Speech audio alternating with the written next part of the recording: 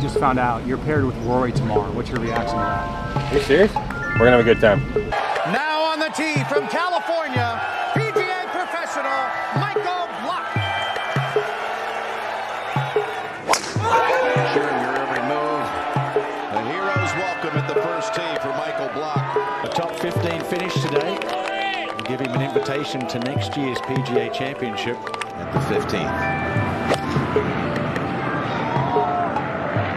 The fairy tale story. Gets better.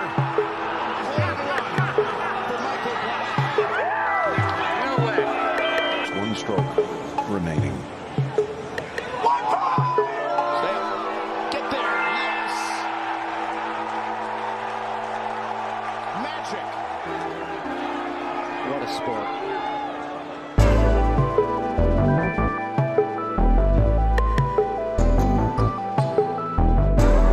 There's another side to good health, and that's good mental health. So where are you guys all located? I'm in New York City. I'm in Los Angeles.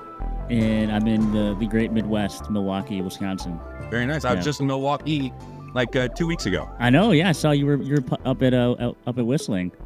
Yeah, it was cool. Yeah. Was that your first time out there before? Yeah, it was. Yeah, I loved it. I had a great time. What's your takeaway from Midwest golf? Well, I grew up in St. Louis in Iowa, so I'm very used to it. Yeah. But yeah, I love Black Wolf. I love that. You know, obviously I like Whistling a lot. A lot of intimidating Pete Dye looking shots there, but yeah, it was cool. I enjoy the people there the most. So the Midwest nice is real for sure. Oh yeah, for sure. As you know. Without a doubt. Well, Mike Blocky, Group Golf Therapy, we're sort of the intersection of golf and mental health, golf and the mind game. There's no shortage of conversation, I feel like, with you on this topic, just given the year that you've had. There's a very obvious place to start, but I think what interests us maybe more than the week of the 2023 PGA Championship at Oak Hill is almost more the weeks after the PGA Championship. Yeah. You had this meteoric rise in the collective consciousness of so many people so quickly. It strikes me that we're in an age, unfortunately, where we're so rarely accustomed to seeing overnight sensations being made for doing any good, for being positive. And I think you provided such an unbelievable exception to that trend and showing up to this tournament, not as a touring professional golfer, but as sort of an everyman type of person.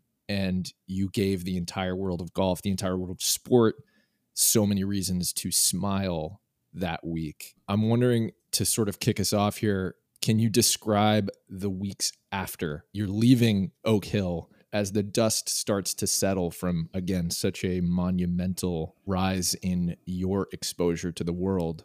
What was going through your mind and body on an emotional level?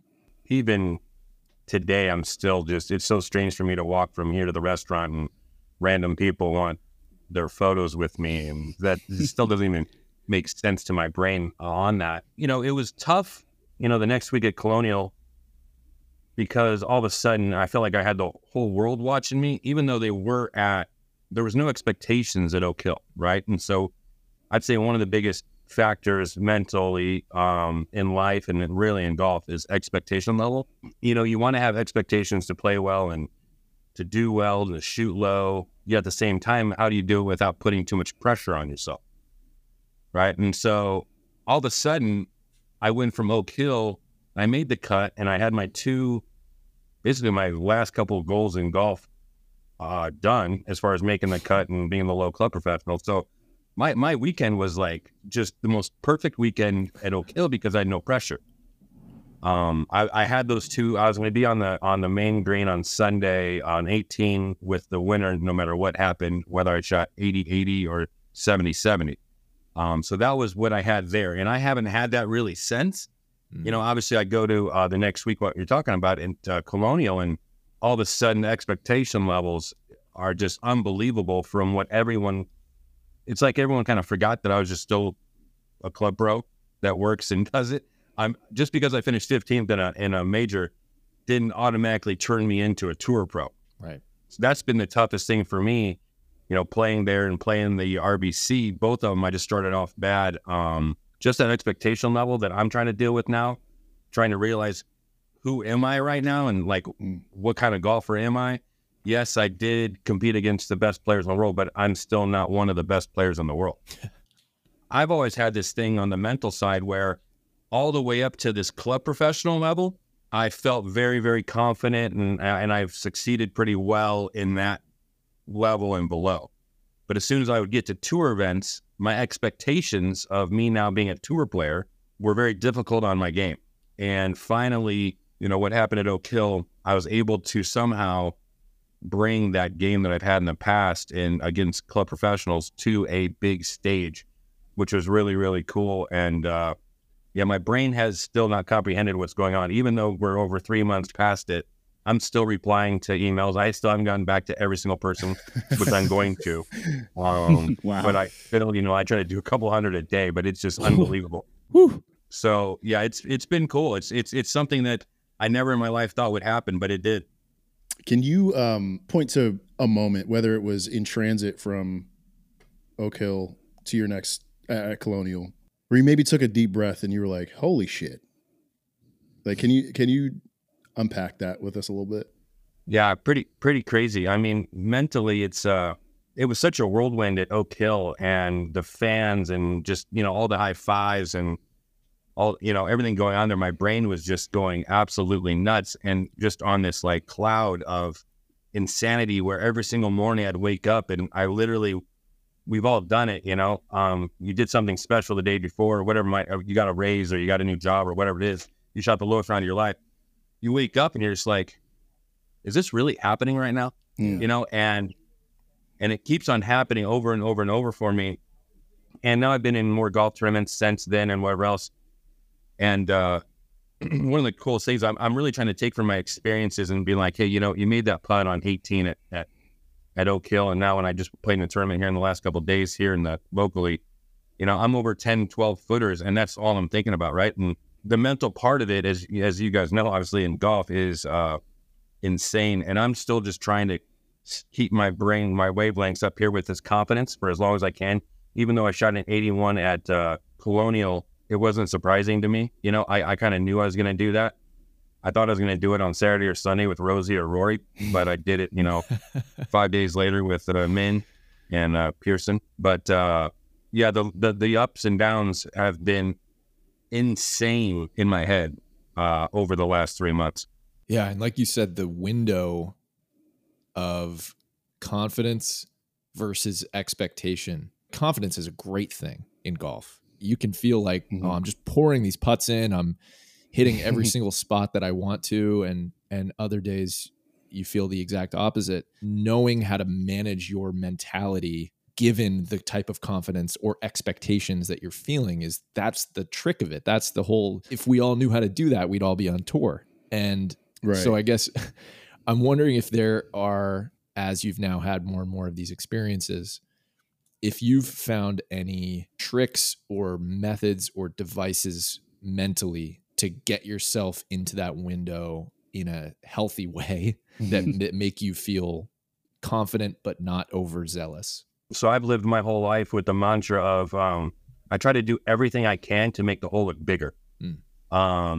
And kind of like what you're talking about, I do everything from at home, you know, with my family, to my business, to who I hang out with, to what I eat, to what I drink, to what I wear. I mean, everything about it is, what can I do? So when I do go out to the golf course, I have that mentality that the hole does look bigger than sometimes.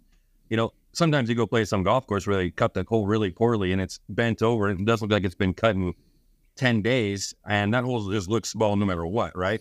And then you go play in a tour event. I've always told everybody, you go play in a tour event, how good those greens are and how good they cut them. The hole automatically does look about a half an inch bigger than it does at a normal public golf course, which is really cool. I love it. You know, I go to those, awesome. I'm like, you know, and I even mess with people all the time. You can ask them. I go play in tournaments. I'll be on that putting green, like at a local club professional type of thing. And I'm like, man, are the holes bigger here, guys? I mean, I literally, like, I mess with them when I'm on the putting green. And I really do everything. You know, obviously I've been using the same putter for over 20 years because I love the feel and the touch. Wow. It's an ugly putter, but just how it feels and touch. It's like my friend. It's like a piece of my arms, and it's not something where I switch ever because you start to lose the feel and the trust. And so I literally, from practicing, from alignment, from making sure that your alignment's correct, to making sure that the golf ball that you're using feels good off that putter. It feels like you're underhand rolling it and you're not overhanding it. I always talk about people, you know, just try to feel like you're you're rolling a ball underhanded rather than over, and you're gonna have so much more feel to it when you're chipping and you're putting. But yeah, I base my whole life around golf, and the biggest thing for me is how do I make the hole look bigger? And I'm actually kind of writing a book on something in that mantra of how do you make the hole look bigger, which is what I want to do. That's cool. I've never heard it put quite like that, but how else does that show up in your life though? Like, obviously it's a golf reference, right? Like, do everything you can to make the hole look bigger, but I'm sure there are other applications. Like, how else does that show up maybe in family or your work? So if I get in a fight with my wife before I go play, I'm always just like, you know, that's not a good thing. I want to be on good terms with my wife. I want to know my kids are good. I know where they're at. I know they're healthy. I've got a great relationship with my friends and my parents. And I know that here at the club, which is a huge thing, that it's running smoothly when I'm not there. I'm gone for a week or 2 weeks at a time, especially lately. If I didn't have such a great staff, I don't think I'd play as good because I'd be so worried about losing my job because this course isn't going to be doing very well. And then I'm not going to have a job. And if I don't have a job, then I'm definitely not going to play good golf because now I'm putting too much pressure on myself because I don't have a paycheck anymore. Now I got to go find a job. So all of a sudden it's like this whirlwind tornado. If everything's in place, I feel so good. And I feel so good to go play golf, you know, because I learned a long time ago, I didn't want to go play professionally where I had to put so much pressure on myself to pay the bills for me to have a house and a family. Yeah. I knew that I wanted to go run a golf club and have a check. And then I was able to, because of the PGA of America, be able to go play in tour events as well. And now it's just like this perfect storm of family time, golf course, club time, running a club. And then I'm adding a lot of playing, you know, on the tour while still seeing my family. So it's a good combination. Just now, you just said that you didn't have that ambition to play on tour professionally because of the house of cards kind of nature of that profession. It's a lot of pressure week in, week out. Since the PGA Championship this year, you have also said that you have no ambitions to go out and join the PGA Tour as a full-time touring pro. Many people, I feel like if they were handed that degree of exposure, would milk it for all that it's worth and put their hat in the ring to go compete on the biggest stage every week. I'm wondering why you have drawn a line as resolutely as you have that is not the future for you. Yeah, no, especially right now on the PGA Tour. Even if I go out there and I play great, I'm just, you know, I'll make a couple cuts here and there. You know, I've played in 27, 28 combination PGA Tour events and major championships, and I think I've made 5 cuts. Yeah. Outside of what I made at Oak Hill, I think the whole combination was like $35,000 in the first 4 cuts. I live in Orange County, California, and it's expensive here. I need to have a job and whatever else. And I don't want to go out there chasing cuts. I mean, if I was naturally talented enough to go out there and be a top 100 player in the world, I always told myself, if I knew I had that talent to be top 100 player in the world, I'd go do it. I know that I'm not with what I have. And so I don't want to be that guy that's Corn Ferry Tour. I think that's where I would have been. I would have been over there and then here and then never have a steady spot, you know? And so I learned that early, thank God. I think way too many people, you know, go way too long and way too old, struggling and trying to be a tour player. I mean, I think you've got to put a deadline on it. I mean, there's got to be a certain age and a certain time frame where even if people are still wanting to sponsor you and give you all this money, it's like, you shouldn't do it. I mean, you're starting your life. You're starting what is going to be, because you're not going to make it at that point. You're starting your second life of business or whatever it's going to be, or teaching or getting into insurance or whatever it is, you're starting it too late. You know, I don't want to start all that stuff in my mid 30s. You know, I wanted to make sure that I started what I'm doing here in my 20s. And I knew early, I mean, that I was not going to be good enough, like I said, to be a full-time PGA Tour player. That shows incredible awareness, to have the resolve to know when to hold them and know when to fold them. Like, get rid of the, you have a deadline. Like, there's, you know, shit's got to happen. Like, you got to pay your rent. You have a family. There's real consequences to people chasing your dreams. Right now, a lot of things are happening for you. A lot of things coming at you.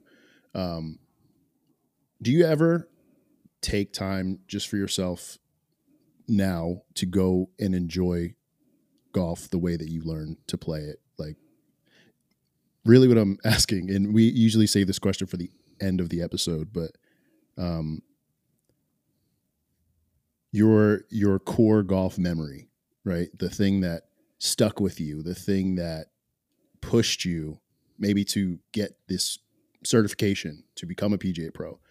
Like, how often do you get to revisit that part of you right now? For a while there, I didn't. Now my wife loves golf, so I get to kind of go out there and just play casual, fun golf every once in a while, which I didn't play casual, fun golf for 15 years. You know, it's always money games or tournaments, right? Wow. And it's always pressure. And sometimes, I mean, I love just getting out there early in the morning, you know, by yourself. And I think it's the best time to play, or late in the afternoons. But I mean, it's just been with my family, like with my boys. My favorite thing to do now is to go out there and watch my boys play. You know, I think that brings me back to when I was a kid, and I just love helping them, watching them. That's my favorite thing in the world. You know, it's very rare now that I get to go just play golf, you know, which is kind of a bummer. And every time I teed up, everyone's like, "Oh, what are you going to shoot? What are you shooting? What are you shooting?" And I don't like, you know, I understand in a tournament, but I mean, when I'm going to go out and just play a casual round of golf, I just kind of want to mess around and on purposely hit it out of bounds, you know, a couple times on the first one and be like, okay, you know, you've purposefully hit it out of bounds before to bring yourself back down to earth? No, I mean, no, I actually, I was on an episode of a show here with, you know, where we were playing this match not too long ago. My son was on my team, and he just hits it 360 over this canyon, and we're playing a scramble. So I hit it like 10 feet in front of me. And I'm not going to beat that. Yeah. I said, let's move on. We asked this question to everyone on the show. If you had an opportunity to play a round of golf with a younger version of yourself, what do you think the conversation on the course would look like? It's just you and him, and not even necessarily the advice that you would give him, but what would the conversation be about? Right now, you're going to go. You're not going to believe what's going to happen to you in 37 years. You know, yeah. I would say just keep loving the game as much as you love it, because the game's going to give it back to you. You know, the game, I've loved golf since I was a little kid. I've always had a Golf Pro parking sign over my bed since I was like, 6, 7 years old. It's been over my son's bed. Yeah, I mean, when I was 10 years old, I was the one that my parents would drop me off at the golf course in the morning, and you'd have to pry me out of there, you know, 30 minutes after it was dark, because I could literally take a golf ball and go to a short game area for 8 straight hours and have a big smile on my face and just chip around all over the place all day long. And that's just, I had that passion for it, you know. I would have also told him, don't play any of the other sports that I did. I wish I would have grinded a little bit harder at golf, because I played baseball.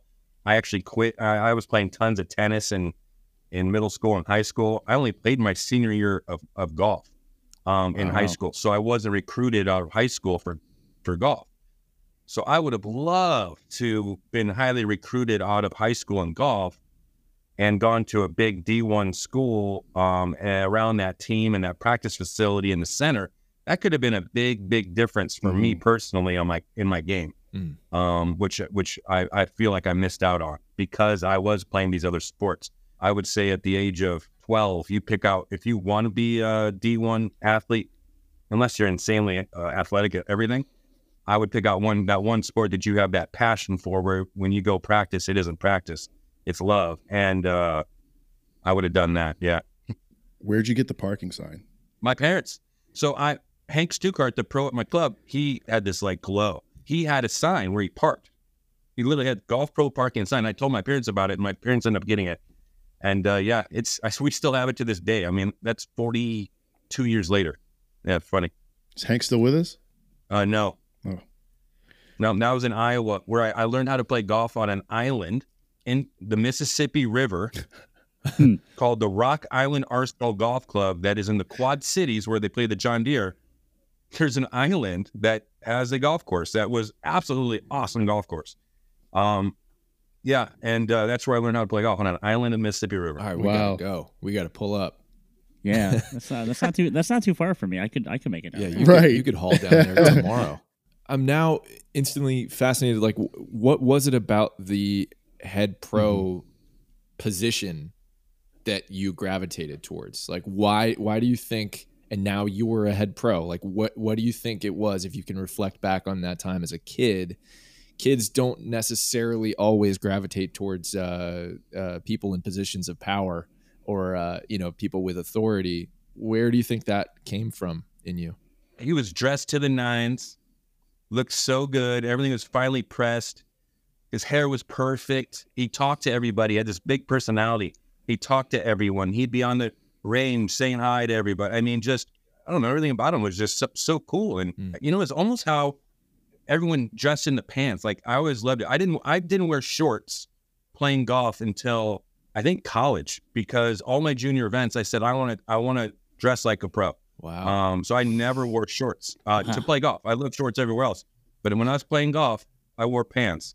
Wow. Because I just loved that. I love the look. I love the professional look, and I think it's all because of Hank back in the day. And there's a couple other. Dwayne Pritchard was this other one in St. Louis. Same kind of thing. Now I look back at it, kind of like this slick back hair and the, he had the gel in this area and everything else. And I don't know. I thought it was cool. Wow. I love that. Yeah. How do you think you carry those guys with you now? Oh yeah, without a doubt. I think I just kind of, as a head pro, you got to be a social butterfly, right? You got to be okay with saying hi to everybody, which is something I am. I love talking to people. So like when I was at Oak Hill and I'm talking to people, I love talking to volunteers. I love talking to the kids. I love giving high fives. So that was just all natural. That's just what a club pro does. That's like our job, and it's not on purpose. Because like I talked about earlier, if you have to try to do it on purpose, you're not quite going to be good at it. That's just me being me out there. That's why, I love this place. You can go, I can open up that door and go talk to 10 different people right now. And, some people like to talk to people and some people don't. And it's just, if you don't like to be social, don't get in the golf business. True.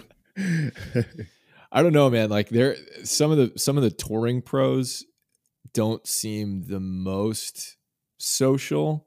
And I think that is one of the things that drew the golf world to you during the PGA Championship was in the face of all of this attention, these cameras, these interviews, you're a real fucking person. You're a human with emotion, letting it flow, and you were smiling and joking and sometimes crying. And I think there was something there that all of us looked around collectively and we're like, wait a second, we're seeing a golfer succeed right now, and they're a normal person. And it's no shade on, regular week in, week out touring pros, but a lot of them keep that stuff in. And I'm wondering if you can speak to that, sort of where that willingness and freedom for you to let it all flow out, where that comes from. Well, that's me just living an absolute dream, right? I would have paid $1 million just to be there, to have that experience that I had. That was just like it was like I was waking up having the best day of my life over. It was like Groundhog Day for a week straight. In my practice rounds, Cam Smith asked to play with us. Cameron Young. I'm playing with another club pro, Kenny. And Cameron Young is like, hey, can I join you guys? And I'm like, okay, that's cool. Cam just asked to play with us. And he played with us. And then Justin Thomas actually came out. He chipped on every green with us with Mike, because I know Mike is dad. And we go out and he cruised with us for 9 holes. And then Tommy Fleetwood came out with us on the Wednesday. So I was already happy camper Monday through Wednesday playing practice rounds. And then you know, I got a great pairing with Hayden Buckley and Taylor Pendrith, two of the nicest guys on the world for Thursday and Friday, and we all played pretty well, and we're having a blast. We're talking, very social. Two great guys that we were talking down the fairways. You know, and then I had Rosie, who's one of the nicest humans in the world, who, really cool thing on Rosie, I 3-putt on Saturday, my first hole, from like nothing, 25 feet. And I'm just like, oh, here we go. Yeah. And Rosie comes up to me, puts his arm around me, walking to the second tee box, and he goes, Bucky, he goes, just settle in, buddy. Just settle in. We're going to have a good day. And I'm like, did he really just come over to me in the second hole of a major that he's in contention? It's raining outside, and he's worried about the 46-year-old club pro. I mean, talk about first class, right? And then I got the same thing with Rory on Sunday, you know? I mean, these are definitely these really nice guys. These guys could all be club pros. So all these guys right here, they could all be club professionals. Rory could be a club professional in a heartbeat, especially Rosie too. But they don't all have that, you know? I mean, I know a lot of the guys out there too who they'd have no chance in God's green earth of being a club professional. They don't like, some of them don't like people. You know, they like being on the back of the range by themselves and no one talking to them. And, you know, and it is what it is. Everyone's different. The cool thing is, to be on tour, you don't have to be Mr. Social. Yeah. You just have to be one heck of a great golfer, and that's what they are, you know? And so it's cool that we have a lot of different personalities. It's, you know, so it's a cool thing. Yeah, it was easy for me to be very much myself that week. I don't know what it was, but the Rochester fans all of a sudden started yelling my name out of nowhere on kind of Friday, and then really got going in on Saturday. And then I just started having a great time. Just if I made a putt for a bogey or a par or birdie or eagle, whatever it was, they went nuts. And so I just wanted to get that ball in the hole and let them go crazy and have a great time with them. So it was so cool, man. Those fans. I'm actually going back to Oak Hill here in about a week. To do a charity foundation thing for the gentleman that ran the PGA out there. Wow. And I'm gonna go to the Pittsburgh pub and say hi to everybody.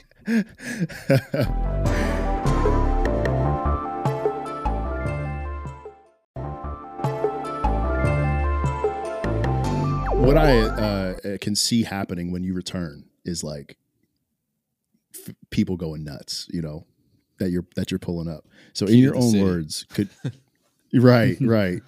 Mayor him. In your own words, what is a block party? The block party?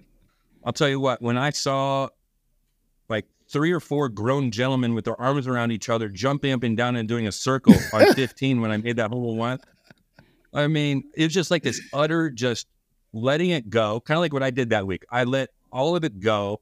And those guys didn't care that they're hugging, didn't care if they're jumping it down. And, you know, everyone's screaming. And then there's that one photo of me going through the crowd and I'm screaming, you know, and I just let it out because everyone's screaming. I'm like, yeah, you know, and that's that picture that someone caught. That's my favorite pic. Yeah. And I let it out too. And I just screamed out loud with all these people. And I'm like, let's go. It was, yeah, that party, man. It was a big block party out there in Rochester. I'll tell you that. If you could curate one for yourself, you know, who would you invite? What would be who's happening? On the guest list to the block party? Yeah, who's on the guest list? I've had a couple good parties in my life, and there's a whole bunch of these guys that I look forward to seeing, you know, Rosie and Rory again in the future, and just thanking them for what they did for me. Really, really special, really special. But yeah, it's cool. It's definitely guys you want to root for. Yeah. One thing that I've been curious about, you talked about that, you know, you played in 27, 28, you know, tour level events in your life. And, you know, someone at the age of 47, you know, a lot of times you might think you might be at the tail end of your you know, the top level of your golf, but somehow this past year, you know, you've been able to unlock something and tap into something really special. Was there any one singular thing or that felt different, or that you were, like mentally you felt we're in a better headspace all week, or what do you think unlocked it for you this time and maybe not some in the past, over, you know, maybe when you were maybe even more physically fit in your, you know, late 20s or early 30s? I've been fortunate enough to become pretty good friends with Patrick Cantley and Bo Hostler and some other great players around here, where we play a lot when they're in town. Playing with them all the time, it'd be the same thing, right? If LeBron James was your neighbor and he's like, he'd come out while you're shooting hoops and every night he starts coming out. He's like, hey, you want to play some horse? You know, you keep playing horse with LeBron James, you're going to get better. Yeah. You know, so the same thing with me, you know, me going out there and playing these matches against, you know, number 4 in the world. You're going to get better. You gain confidence, right? Because every once in a while, I win. And so I know I have it in me to do it. And so now I go out there and I play in these, and I've played so many of them now. I know so many of the guys out there now. It's insane. So now it's like, it's not so weird to me anymore.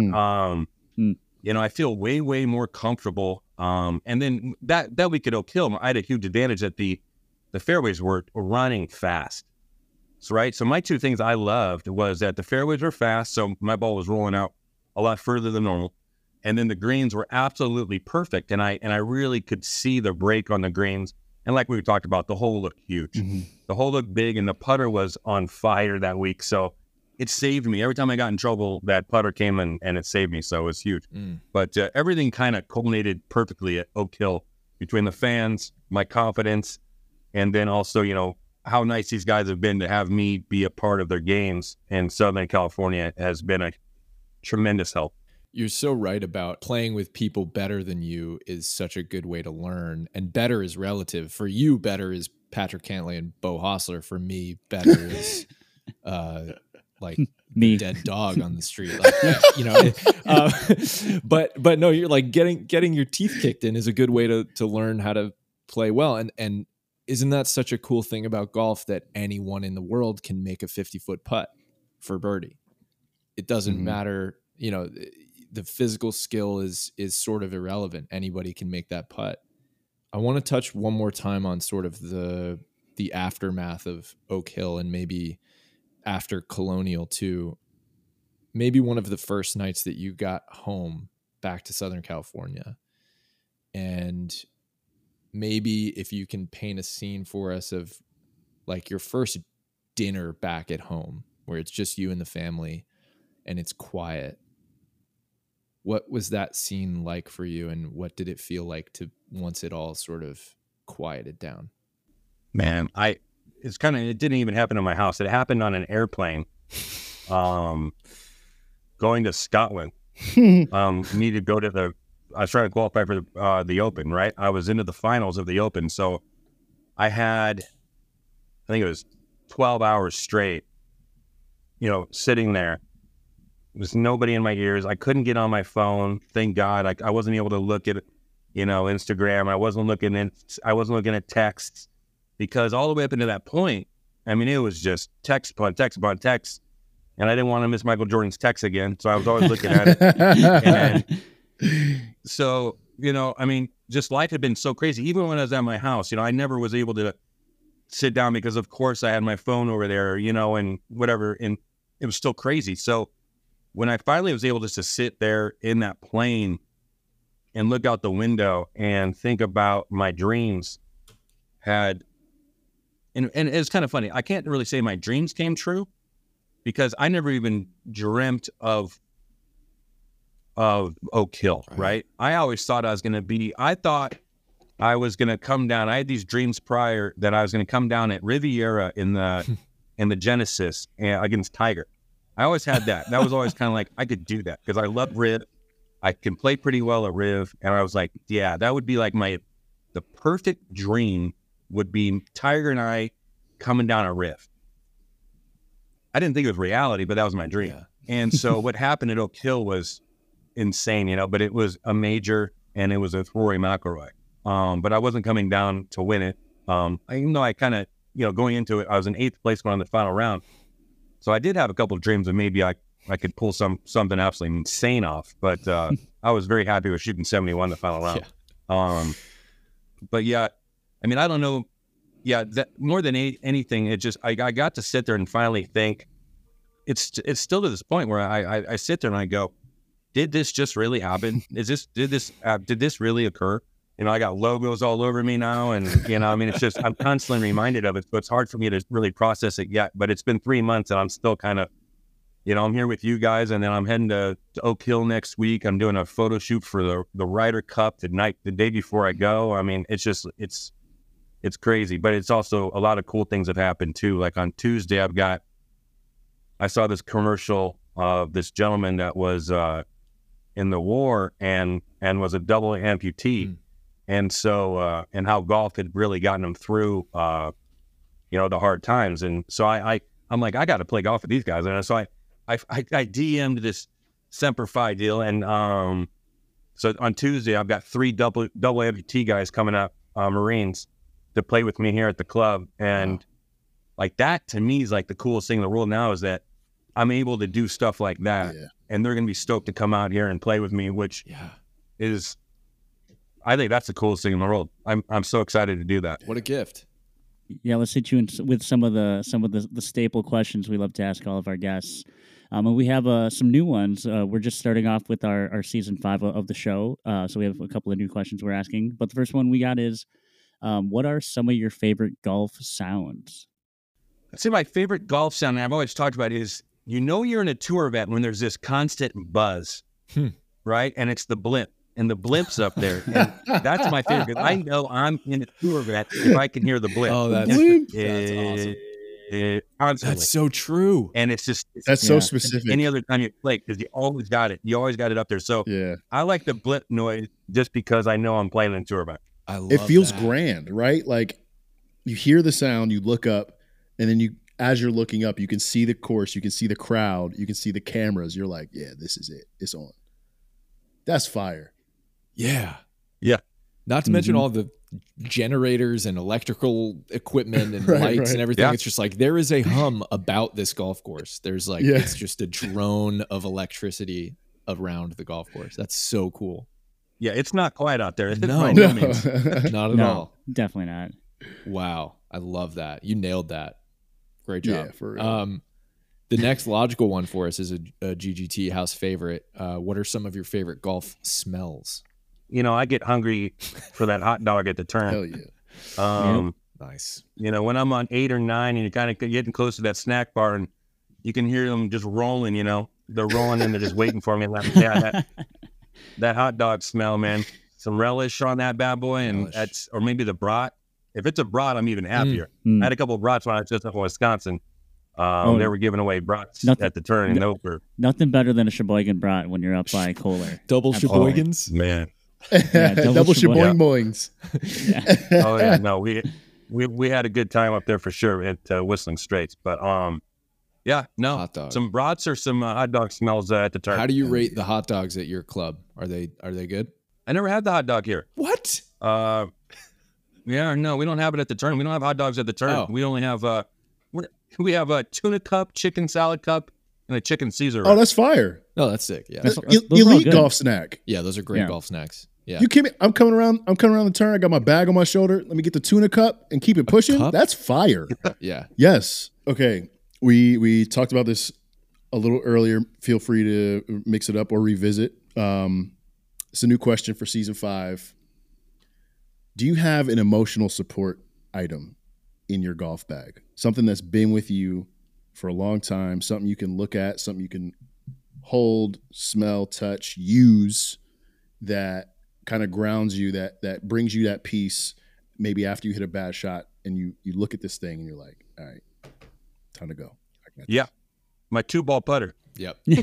That's it. Yep. Knew it. That putter all day. That I mean, I'll tell you what, that thing, it's done a lot for me, and I love that. It's ugly too. It's ugly. Love it. Yes. The line, if you saw the line on top, I mean, I haven't put a new line there in a couple of years. I mean, it's like, it barely even looks like a line, and I got to sharpen that up. I got to take better care of it for sure. Everyone's always like, you don't have a head cover. I'm like, no, I've never had a head cover. So yeah, no head cover or anything. But yeah, that putter's gotten me out of so much trouble in my life, and that's definitely my one of my best friends. I love that. Yeah. There's a moment in Full Swing during Brooks's episode where he's lining his golf balls, and his wife or then fiance asks him, why are you putting lines on your golf ball? And he said something like, when you're in the heat of it, shit's going south, sometimes you just like something nice to look down at. Yeah. And if it's a line on a golf ball, it's a line on a golf ball. Yeah. I love it. I love it. I love Brooksy, by the way. Brooksy was awesome at Oak Hill. Yeah, I believe it. Love what a that guy. performance. Yeah. So, you're one of the few people that have played in tour events that come on the show. But if you got your own walk-up song for the first tee, what's that song going to be for you? Everyone Wants to Rule the World by Tears for Fears is what I play every single time I get in my car to go to the golf tournament. So, Nice. yeah, I mean, it's like automatic for me. I mean, I never listen to it at any other time.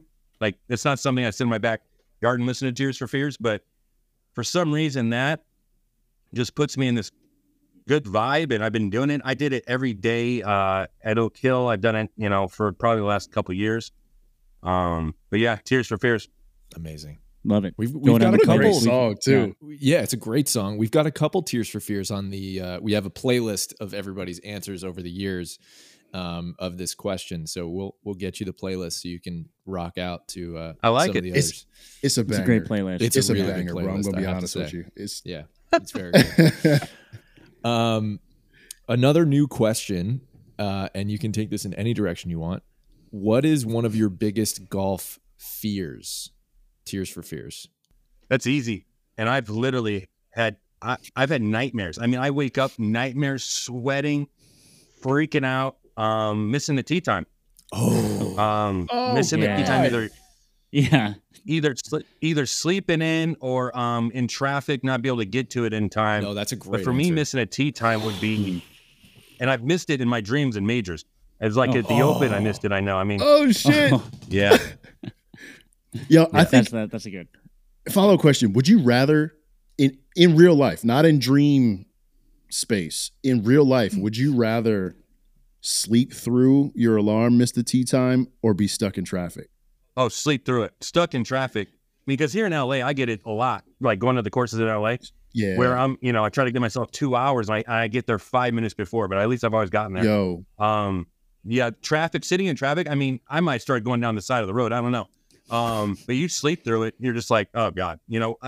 One thing we did one time, I was playing in the Monday qualifier for the Phoenix Open, and I was driving from here out to Phoenix to go play in it, and I missed my tee time because I didn't know it changed an hour. Oh, that was the worst thing. Oh, Yeah, no. Yeah, I didn't realize, because half the year it does, half the year it Right. doesn't. Whatever. Arizona's weird And yeah, with that. it was They a need rough to time figure year that for me out. to do that. Get it Arizona together, needs to please. get it together. That's a great answer because, yeah, I mean, even for the weekday, once a week golfer, Yes. all you look forward to it's is a that fear, yeah. that weekend tee time. And if you miss that, it's like your whole day, your week is ruined. But yeah, I can't imagine. Yep. Like there was that moment where was it Ryder Cup where Rory showed up late? That was at Medina in Chicago. He showed up, I think it was like the last day of the Ryder Cup, and he showed up like an hour late. And it's like, what are you doing? What happened? Yeah. Crazy. Where were you? Being stuck in traffic on the way to a tee time is a specific type of torture. Yeah. You see the time adding onto the map. Oh, and I you're hate like, it. this is that That is time hell. is after my tea time. Yeah. Yeah. True. I'm in hell now. I'm in hell now. This is hell. This is it. Michael, what would be on your Champions dinner menu? Champions dinner. So what is that? If you win Augusta, I think that is, you do that. They do that. I actually had it one time. In 2014, I won the Club Professional National Championship in Myrtle Beach. And the next year, they allow you to have a champion. Everyone has a champions dinner, and you get to pick your dinner. And my wife's from Argentina, so I had an Argentinian barbecue that next year. Yeah. So so Argentinian barbecue for my wife. Damn. I'm starving. Yeah, that's very amazing. good. Yeah, I'm starving. Yeah, that's great. We are very graciously sponsored by the good people at Red Rooster. They make our favorite golf gloves in the game. We have a segment on this show that we call Get a Grip, where we give our guests a full uninterrupted minute to rant about anything in golf that is currently the fork in your soup, that is grinding your gears. So I'm going to give you a second if you need it to think about this one. But what is something that is pissing you off in golf right now that you need to get off your chest? Get a grip.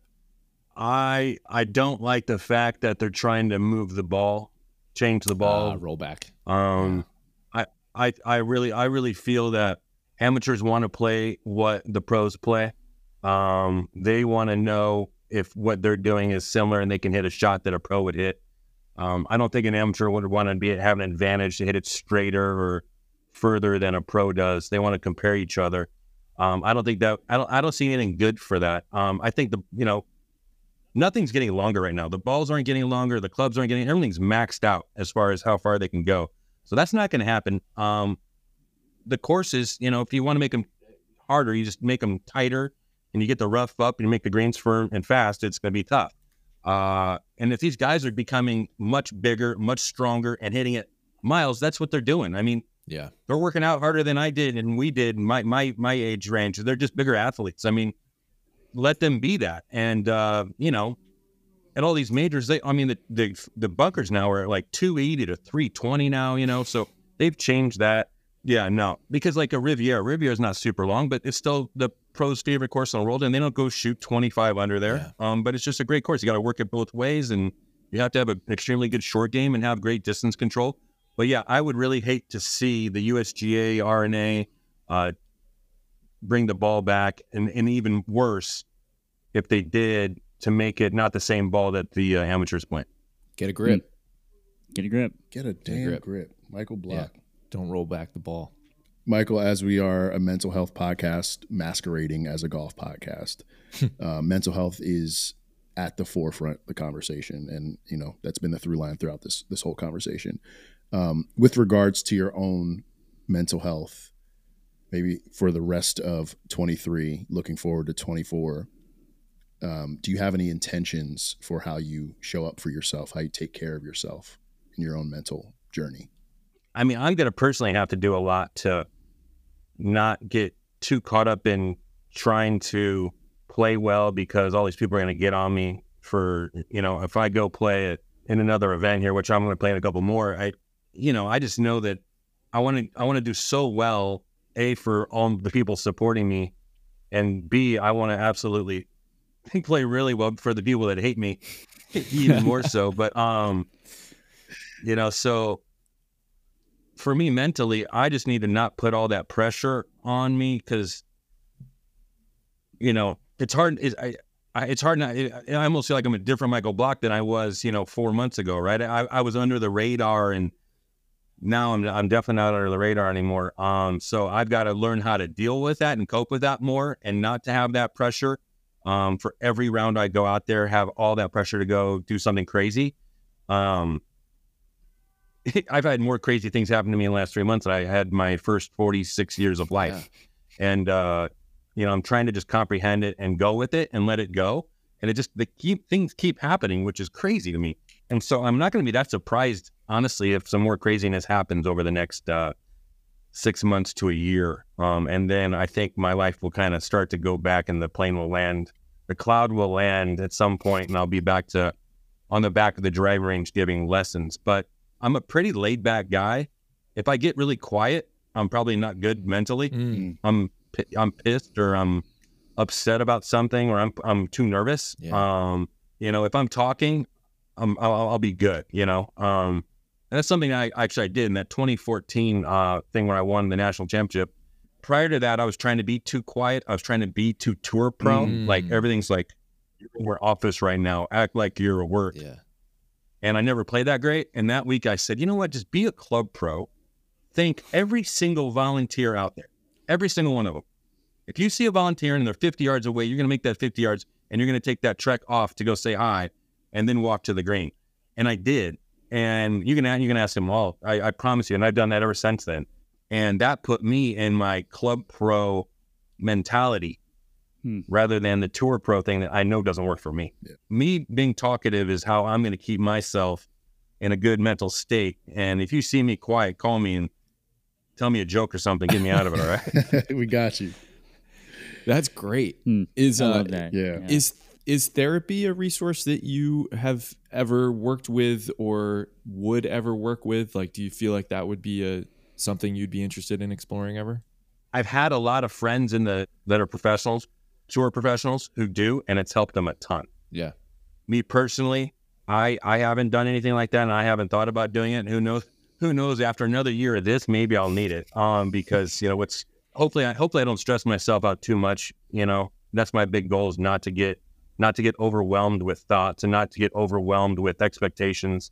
And hopefully I just stay myself. And if I start to turn into not myself, then yeah, I need that, or therapy in a way where it's like, if I lost my confidence in my swing or my putter or stuff like that, it'd be a good thing, because I'd love to how to trigger your brain to be, and that's what I try to do most of the time, is if I start thinking negatively, I've got to find positive things immediately, and so my positive can outweigh the negative, and because it's really hard to think about two things at the same time.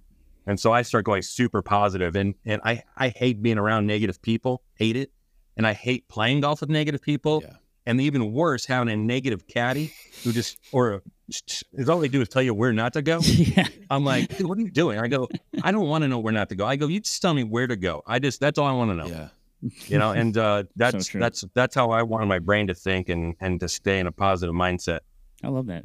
Positive vibes, positive vibes, positive intentions for the rest of this year and beyond. And that's truly a good club pro advice for anyone that's out there, working on their game, coming to the game for the first time, or trying to figure it out, as we all are. So Blocky, we really appreciate your time here today, man. Yeah, thank you. I appreciate it. Yeah, this was great. Good, man. You sit on an exalted position. You're kicking off season 5 of Group Golf Therapy. So no, thank you. I really appreciate you guys having me on, and good luck and a lot of success moving forward. And hopefully maybe this foursome we can all play golf someday. Yeah, Bradford's in your neck of the woods, so we gotta make it out there. Yeah, Brad's in LA, so he's close. I got a golf course right here. Yeah, crazy. Yeah, right outside. Yeah, very good. Yeah, we love that. Man, thanks a lot. Cheers, guys.